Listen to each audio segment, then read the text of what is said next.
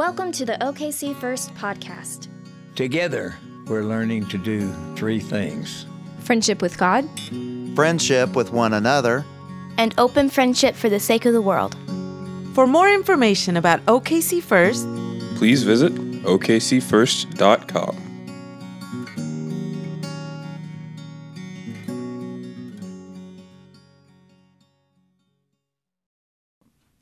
They had heard there would be one who would come after John, but they had not heard that Jesus had come.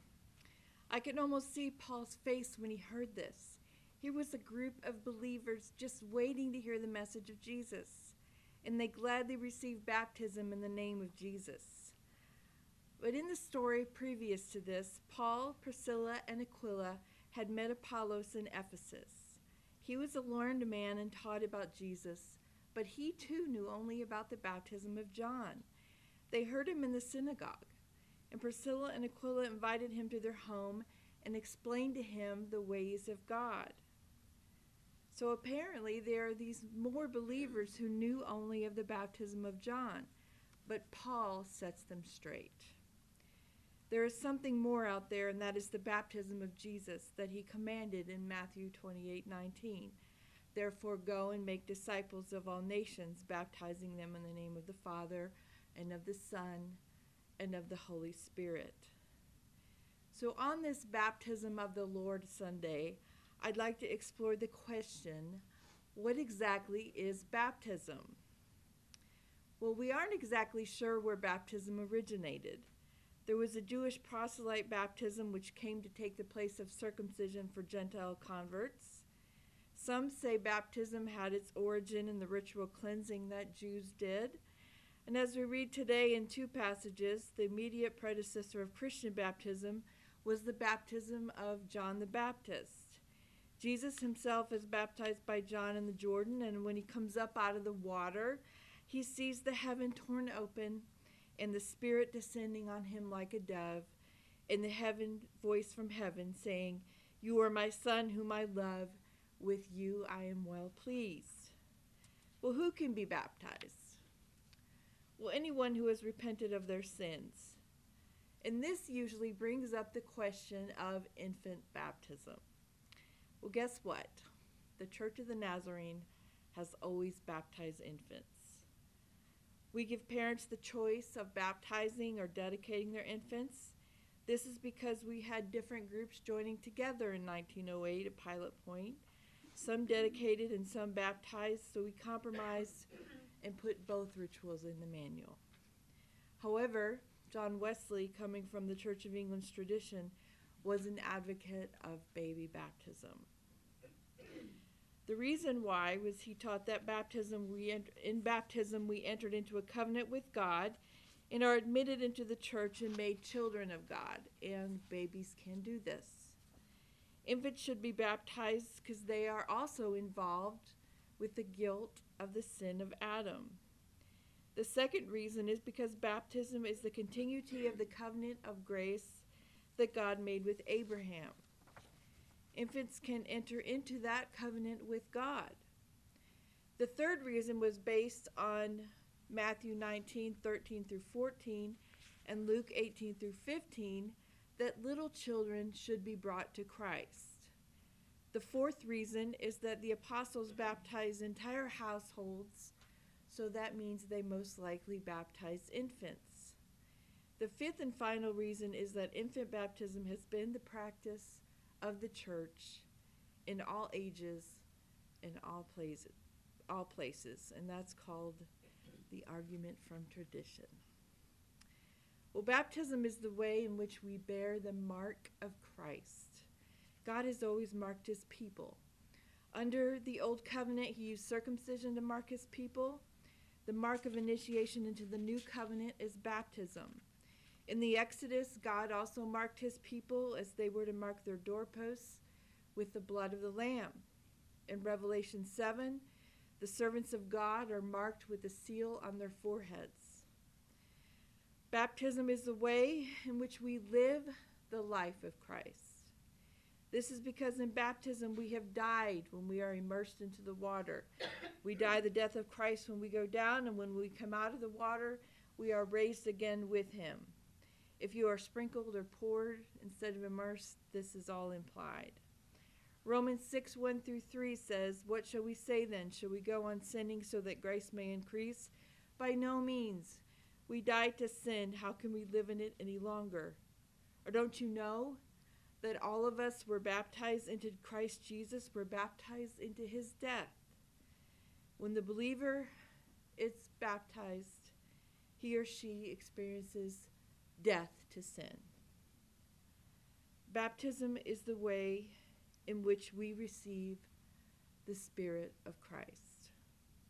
We heard in the Mark passage today about Christ's baptism, and we heard that he received the Holy Spirit.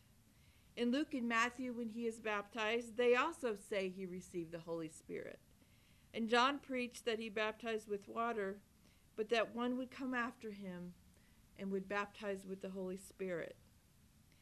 Well, there are different accounts of exactly when people receive the Holy Spirit in the book of Acts. In the words of Peter on the day of Pentecost, "Repent and be baptized, every one of you, in the name of Jesus for the forgiveness of your sins, and you will receive the gift of the Holy Spirit."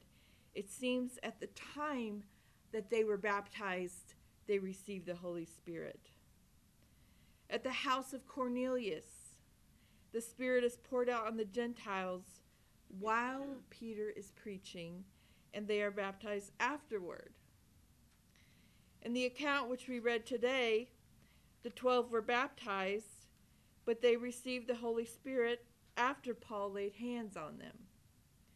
Rob Staples, in his book Outward Sign, Inward Grace, says this: although baptism and the reception of the Holy Spirit stood in close relation in the New Testament church, allowance must always be made for the freedom of God when bestowing the Spirit. Yet, many Christians and Christian groups have tried over the years to have a formula for receiving the Spirit. But if we study Acts, we find there was no formula. The Spirit fell when the Spirit wanted to fall, sometimes before, sometimes after, and sometimes during water baptism. The importance seems not with the time of the falling, but with the fact of the falling. Baptism is the way in which we become the body of Christ. If we learn anything from the book of Acts, it is that Christianity is a corporate and social religion. The day of Pentecost, the Holy Spirit did rest on each of them, but it was only when they were all together in one place. In Acts 19 of our passage today, the 12 believers are together with Paul when they are baptized and when they receive the Holy Spirit.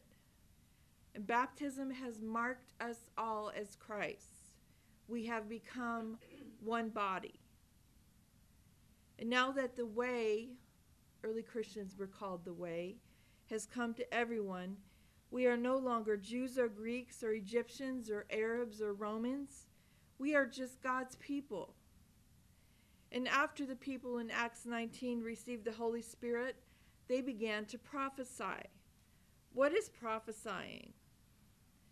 In Acts, prophesying is speaking in God's name on God's behalf of God's work in the world. Are there many Christians today who, like these believers in Acts, who have not even heard of the Holy Spirit? Do they realize there is much more to the Christian life than repentance and forgiveness of sin and baptism with water? Do they realize that forgiveness and cleansing is just the first step in the walk of the Christian faith? The second step is receiving the world-transforming, dangerous power of the Holy Spirit. After or during baptism, each new believer is drawn into the outpouring of the Holy Spirit, and every single one becomes a prophet. The gift of prophecy tells us to profess what God is doing now in the world with boldness. The gift of tongues and prophecy should remind us of the day of Pentecost, when the Holy Spirit fell on the 120 praying in the upper room in Jerusalem. With the power of our baptism and the power of the Holy Spirit, we need to prophesy and proclaim with boldness and liberation to the captives and good news to the poor. The Holy Spirit is who inspired the martyrs to proclaim with boldness and power and eventually to give up their lives for the sake of Jesus Christ. And I'd like to give you an example of two of those martyrs. Perpetua and Felicity are martyrs who died in AD 203. When my father, in his affections for me, was trying to turn me from my purpose by arguments and thus weaken my faith, I said to him, "Do you see this vessel, water pot, or whatever it may be? Can it be called by any other name than what it is?" "No," he replied, "so also I cannot call myself by any other name than what I am, a Christian." So writes Perpetua, young, beautiful, well-educated, a noble woman of Carthage in North Africa, mother of an infant son and chronicler of the persecution of the Christians by Emperor Septimus Severus. Perpetua's mother was a Christian and her father a pagan. He continually pleaded with her to deny her faith. She refused and was imprisoned at 22. In her diary, Perpetua describes her period of captivity. "What a day of horror, terrible heat, owing to the crowds, rough treatment by the soldiers. To crown all, I was tormented and with anxiety for my baby." She had been separated from her nursing infant. "Such anxieties I suffered for many days, but I obtained leave for my baby to remain in prison with me. And being relieved of my trouble and anxiety for him, I at once recovered my health, and my prison became a palace to me, and I would rather have been there than anywhere else." Despite threats of persecution and death, Perpetua, Felicity, a slave woman and expectant mother, and 3 companions refused to renounce their Christian faith. For their unwillingness, all were sent to public games in the amphitheater. There Perpetua and Felicity were beheaded, and the others were killed by beasts. Felicity had given birth to a daughter a few days before the games commenced. Perpetua's record of her trial and imprisonment ends the day before the games. Of what was done in the games, let them write who will. And the diary was finished by an eyewitness. Today is Baptism of the Lord Sunday. This passage in Acts should remind us to claim that full power of the baptism, not only of water, but of the Holy Spirit. Let us be willing to do whatever God calls us to do, whether it is prophesying or anything else that He has called us to do. In the name of the Father, the Son, and the Holy Spirit.